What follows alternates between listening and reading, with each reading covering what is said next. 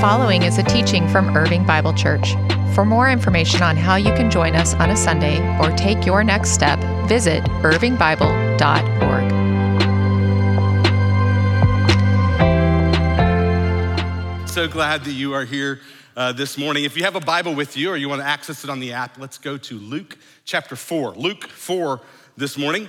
And I wonder, if I was to tell you that there are three little words that if you understood them, and if you internalized them, and if you made them a fundamental posture, right, a stance in engaging in relationships, that with the help of the Holy Spirit, with understanding these words and internalizing these words and making them a fundamental posture in the way that you would relate, that it would alter the way that you show up in relationships so that you would show up more whole, healthy, dare I say, holy.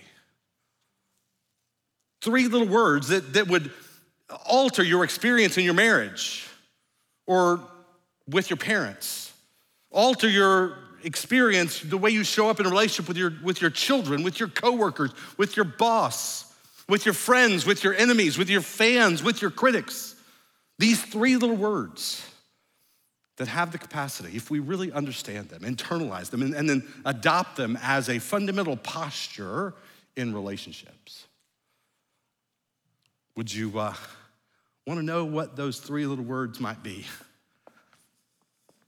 Three little words: defined and connected. Defined and connected.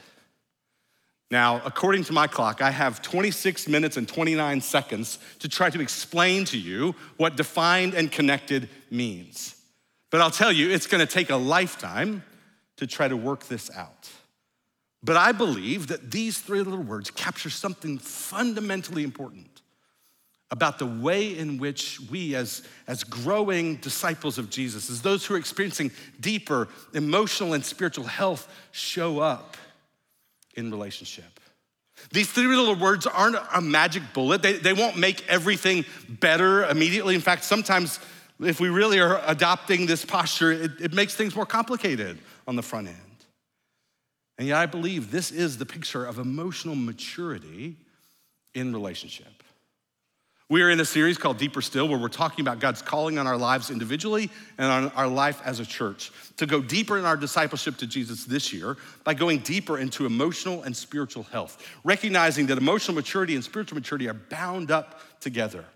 And over the course of these last few weeks, we've been exploring what that means for us, the implications of that, coming to know ourselves more deeply, that we might come to know God more deeply, reckoning with our backstory and understanding the way in which our past impacts our present.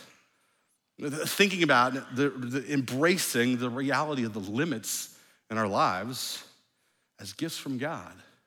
And as we do this work internally, as we have our inner lives conform more and more into the pattern, to the inner life of Jesus, that impacts how we show up. That impacts the way in which we relate to other people. And so this morning, we're talking about a concept that psychologists refer to as differentiation. Differentiation. A couple of great helpful definitions of this concept. First, from a book called The Leader's Journey. They say differentiation is the ability to remain connected in relationship to significant people in our lives and yet not have our reactions and behavior determined by them. Steve Cuss, in his book, Managing Leadership Anxiety, says differentiation is the ability to be fully yourself while being fully connected to people. It's gaining clarity on where I end and the other begins. The most simple way that I know to convey this concept of differentiation is defined and connected. Now, let's think about each of those words individually and the significance of it, the impact of them, right? That we need to be defined in relationship, to be emotionally healthy and mature. We need to be defined, to say, this is who I am. This is what I see. This is what I think. This is how I feel. It's maintaining a sense of self-definition, maintaining a sense of boundary, but also allowing others in relationship to do the same, allowing them to be self-defined. And then connected.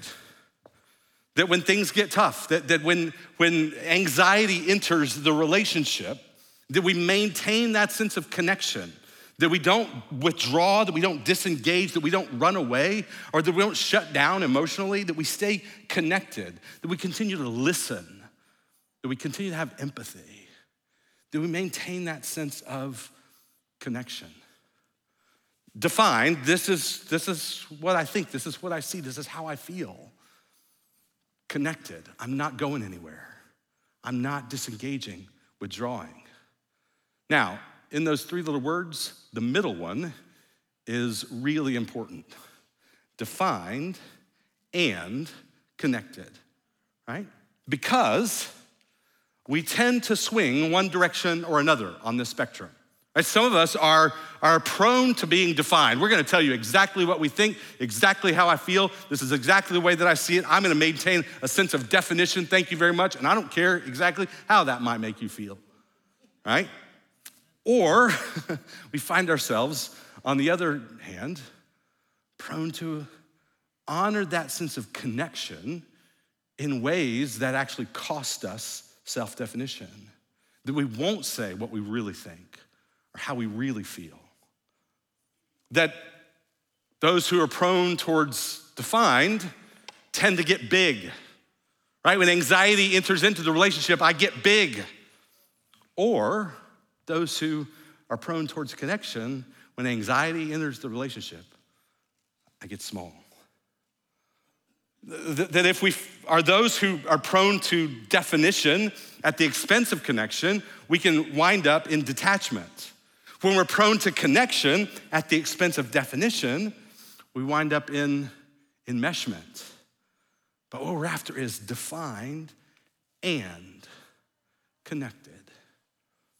Now, some of you are skeptical at this point, right? Some of you are thinking, Barry, this sounds like a lot of psychobabble to me, right? Like, Barry, you're a preacher, not a therapist. What are we doing here, right? Where is this in the Bible? Well, I can't take you to a specific passage and show you the word differentiation and tell you the Greek word behind it, right? Can't do it. But when you ask me, where do you see it in the Bible? I would tell you, I think I see it on every page of the Gospels. That in Jesus' life and ministry, he is the consummate expression of differentiation. He is the consummate expression of being both defined and connected. You see it in Jesus with his family, defined and connected. You see it with Jesus and his friends, his disciples, defined and connected. Jesus with his enemies, with the Pharisees. He maintains that sense of definition while also maintaining a sense of connection. Over and over and over in story after story in the life of Jesus, we see Jesus, the differentiated self, defined and connected. Now, I think you see it on every page in the Gospels, but I want to take you to one page in particular to kind of illustrate this idea of differentiation that we see on display in the life of Jesus. If, in fact, God's agenda for you and for me is to make us more and more like Jesus, we look at his example and seek to follow it. So look with me in Luke chapter 4.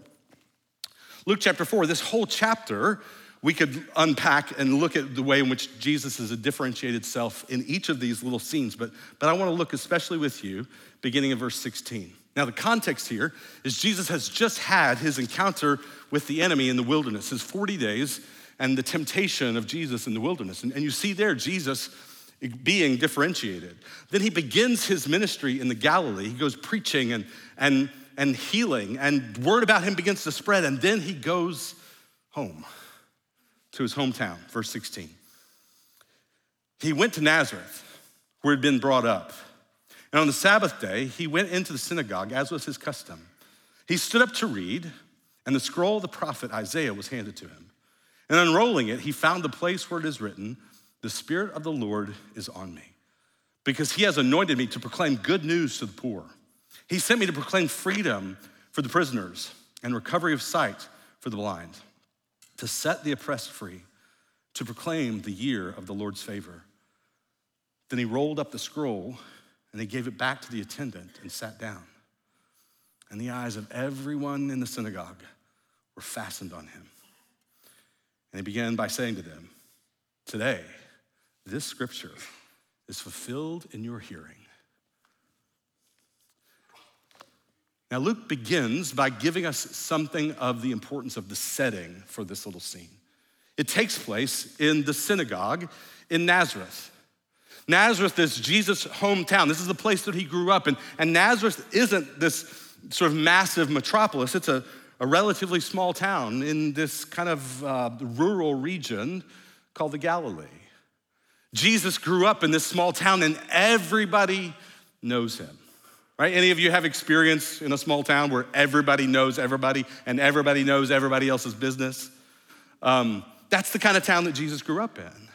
And he goes to preach his first sermon in what could be considered his home church, right? The synagogue that he grew up in. He shows up there to preach his first sermon. He's handed the scroll of the prophet Isaiah and he preaches. Now, when we're talking about this idea of differentiation, being both defined and connected, one of the hardest places often to do that is in our most intimate relationships. That for many of us, working out that swing that we often experience between being defined or being connected, we develop patterns in our family of origin. We develop patterns as kids where we grew up. And Jesus comes back to his hometown, and we're gonna see the way in which he shows up as his full self, maintaining a sense of both defined and connected. Jesus begins to read this scripture that speaks of good news, gospel, the gospel for the poor, freedom for prisoners, sight for the blind, freedom for oppression. Jesus proclaims the good news of the healing, liberating, transforming grace of God. And then after he finishes reading this passage, he says, it's here. It's now. That for which we've been waiting, that for which we've been longing, our great hope for the coming day when God's healing and liberating and transforming grace would show up is now. It's happening, and it's happening through me. It's happening in your hearing. And watch the way they respond to this, verse 22. All spoke well of him and were amazed at the gracious words that came from his lips. Isn't this Joseph's son, they asked? Right? Jesus finishes his sermon and they are just all in awe, right? They're amazed at this message of grace. And they are amazed at Jesus in his preaching. They're taken with him. They remember him growing up and they go, this is Joe's kid. Look at what a great preacher Joe's kid turned out to be. And they're all just, right? It's this beautiful, lovely moment, Jesus preaching his first sermon in his home church, and they're just all enamored with him. And then it takes a turn, right? Because here's the thing. Jesus at this point could just sort of soak in all of their affirmation and affection and leave it at that, right? He could be done here. And everybody'd be happy. And everybody'd be happy with him. And he could feel really good about himself with all their pats on the back. Joe's kid turned out to be a good preacher, who knew? But Jesus knows that there's more they need to hear. There's more to who he came to be and what he came to do. And the more that he's going to share with them is not necessarily what they want to hear. That there's, for him to be defined, there's difficult truth that he needs to speak. He doesn't end with their affirmation and affection. He doesn't withdraw and walk away. He leans in and says, we got to talk about some difficult things. Verse 23, Jesus said to them, surely you will quote this proverb to me, physician, heal yourself. And you'll tell me, do here in your hometown what we've heard that you did in Capernaum. Truly I tell you, he continued, no prophet is accepted in his hometown. I assure you that there were many widows in Israel in Elijah's time, when the sky was shut for 3.5 years and there was a severe famine throughout the land. Yet Elijah was not sent to any of them, but to the widow in Zarephath in the region of Sidon. And there were many in Israel with leprosy in the time of Elisha the prophet, yet not one of them was cleansed, only Naaman the Syrian. Jesus leans in to say, there's more to this story that you need to hear. He anticipates the way that they're going to respond to him. Physician, heal yourself. Do some miracles here like you did in Capernaum. Jesus, right? Impress us. We've heard all about your little wonder-working power. Show us, right? Heal here. Do here what you did there. Impress us. Do your little song and dance, Jesus. We want to see. And he says, no, we got to go a little deeper into this. And he takes them back to the time of Elijah and Elisha, which was one of the darkest periods in Israel's history. And he takes them to two particular miracles that God did that communicates something powerful, but powerfully disruptive for his hearers. That if you really want to get at the heart of what's going on in this little scene, you need to circle the word Sidon in verse 26 and Syrian in verse 27. You see, what Jesus does here is he takes them back to this dark period in Israel's history and talks to them about a time that God showed up and did miracles, but he didn't do miracles for the people of Israel. He did miracles for Gentiles, for the ethnically other, for the bad guys, right? The Sidonians throughout the Old Testament, going all the way back to the book of Genesis, are the evil neighbors next door. The Syrians, same things. These are the bad guys. And so in Jesus' day, the people of Israel, they wanted God's healing, liberating, transforming grace, but they wanted it for themselves. They wanted God to show up and restore the greatness of Israel, but all they wanted for the Gentiles was judgment and annihilation. And Jesus has been taking them to these stories in this moment. Jesus is telling them, I came to bring God's healing, liberating, transforming grace for everybody. He's saying it's been God's intention from the very beginning to have one big, beautiful, multi-ethnic family.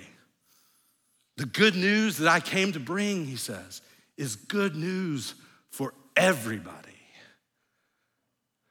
And they didn't really want to hear that. Look at their response, verse 28. All the people in the synagogue were furious when they heard this. They got up and they drove him out of town, and they took him to the brow of the hill on which the town was built in order to throw him off the cliff. But he walked right through the crowd and went on his way. Isn't this remarkable? They've just been singing his praise. What a nice sermon. Joe's boy turned out to be a pretty good preacher. They love him. They're singing his praise, and now they want to kill him. I've been to this town and seen this cliff. They wanted to throw him a long way down. They want to take him out. And here's the thing. Jesus, the differentiated self, he is not seduced by their praise, nor overcome by their scorn. He doesn't need their approval, nor is their opposition overwhelming for him. He remains both defined and connected. You'll have to forgive the analogy, but this reminds me of a couple of really great scenes from the show Ted Lasso, okay? Now, I just need to make a disclaimer. If you haven't seen Ted Lasso, the language in it is pretty obscene. It's unnecessary. But the show is beautiful, it's amazing, it's powerful. And I have, for the last couple of years, been studying at the Ted Lasso School of Leadership. Because if you watch this show, you watch this man as a leader, and it's fascinating to see the leadership lessons embedded in this show. Now, many of you perhaps have seen it, others of you may not know what I'm talking about. The show is based around the idea that this collegiate football coach from Middle America, who's a little bit of a buffoon, it seems, at least at the beginning, gets hired to coach a football team in England, except their football is very different than our football. Right, so he goes to coach this Premier League team, knowing practically nothing about soccer. And the fans are just enraged that the owner has hired this guy to coach our beloved team. And very early on, they give him a nickname. Some of you may recall what the nickname is. It's a foul nickname, right?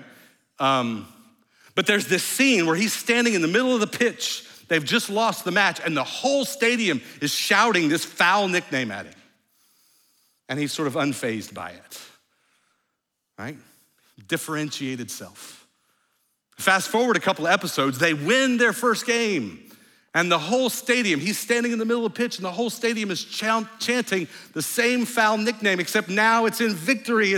They're grateful for this guy.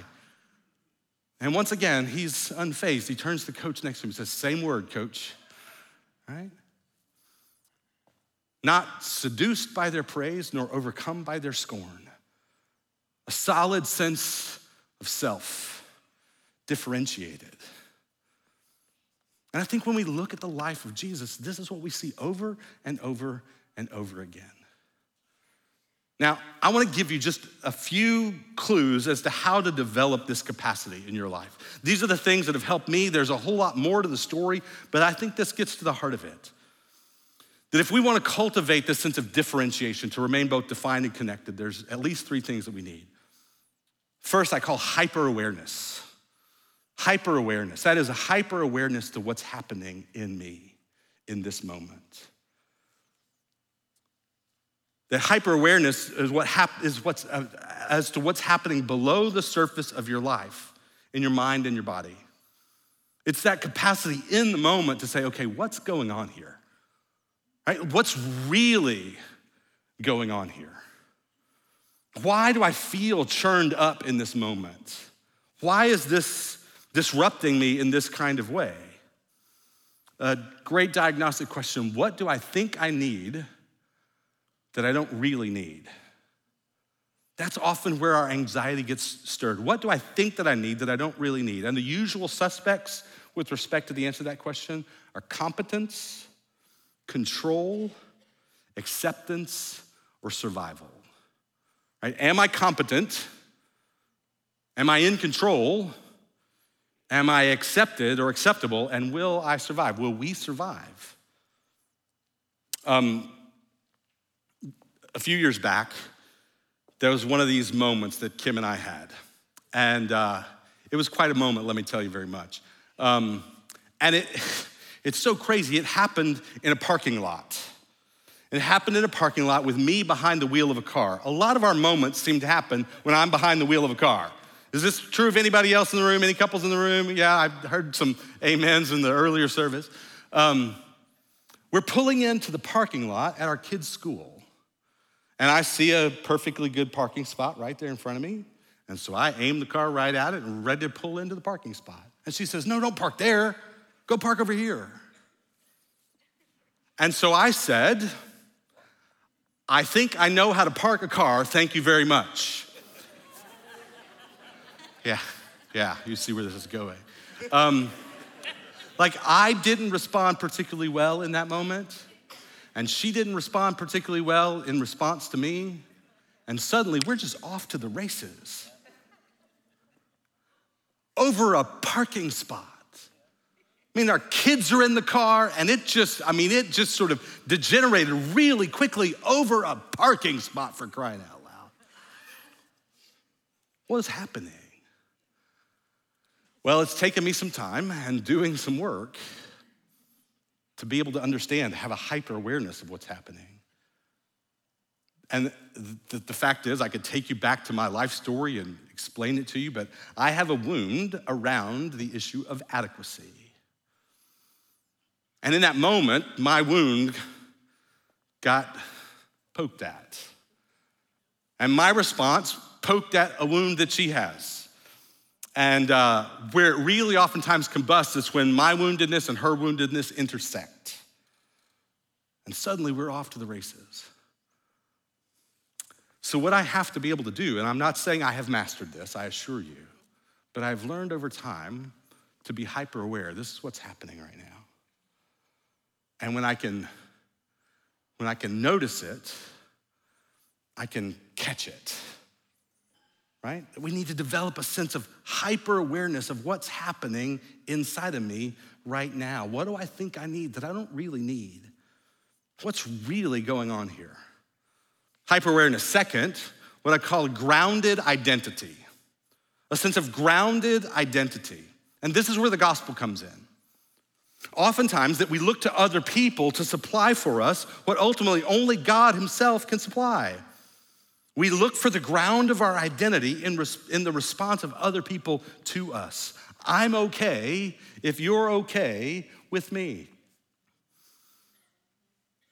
Grounded identity means I know who I am in Christ. And he is the one who supplies what I ultimately need to be okay. My confidence isn't in my competence, but in his provision. My need for control can be released into his loving care. My sense of acceptance is found in him, and that's enough. My survival is ultimately in his hands. When I can remember who I am in him, I don't have to get big, and I don't have to get small. I can stay fully human size, defined, connected. Hyper-awareness, second, grounded identity, preaching the gospel to ourselves, reminding ourselves who we are in Christ. And then third, deliberate response. Hyper-awareness, grounded identity, deliberate response. For years, I heard about this distinction between reacting and responding. And I remember for years hearing that and just going, come on, really? Like those are just two words that really mean the same thing. What are we doing here? And yet, I've come to understand the difference because I've seen it in myself. Reacting is a non-deliberate response. It's me responding out of my anxiety, either getting big or getting small, fight or flight. And reactivity is the sign of anxiety in me.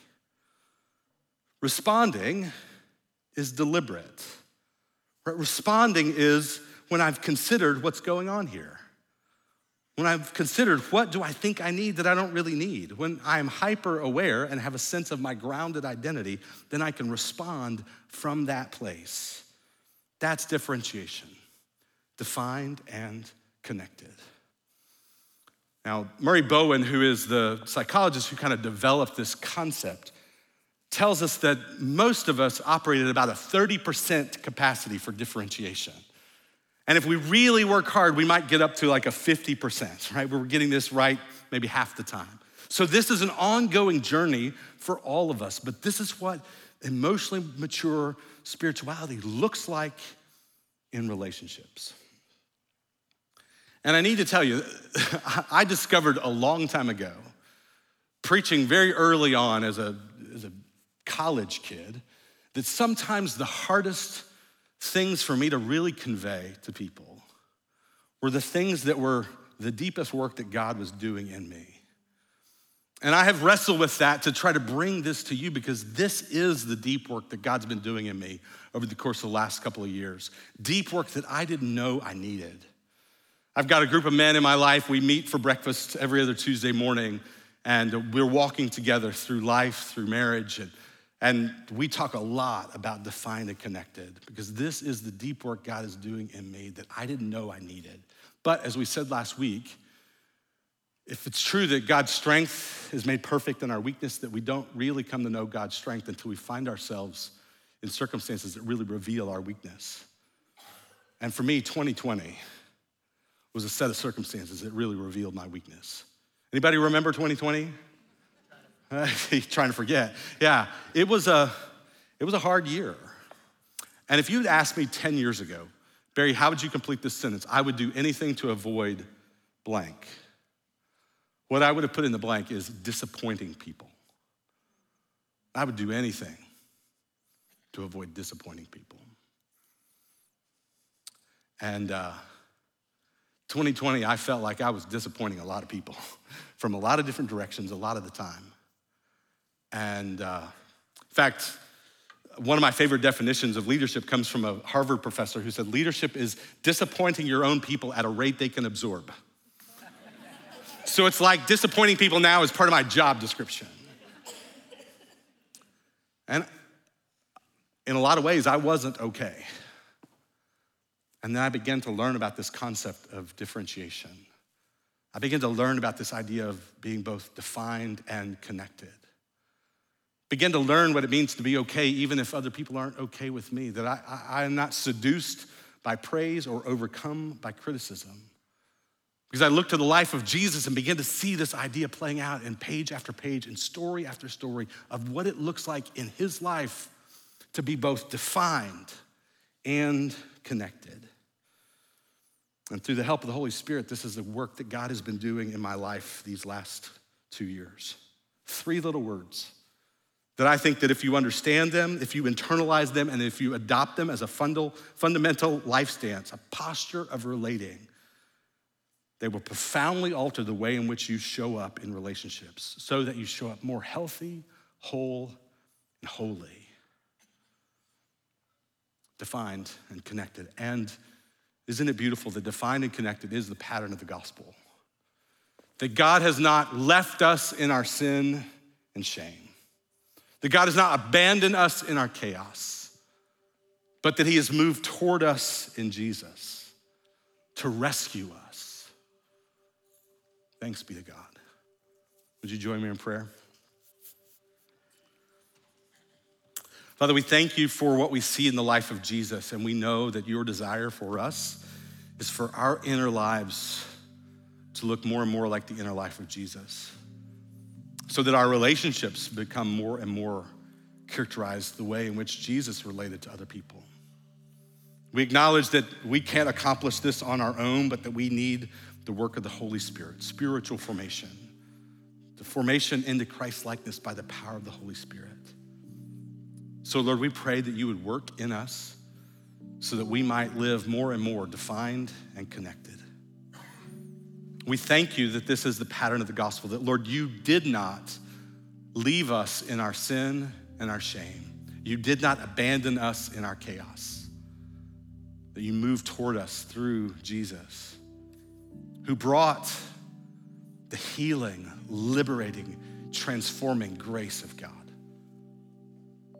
And so we pause now before we come to communion just to examine our hearts before you.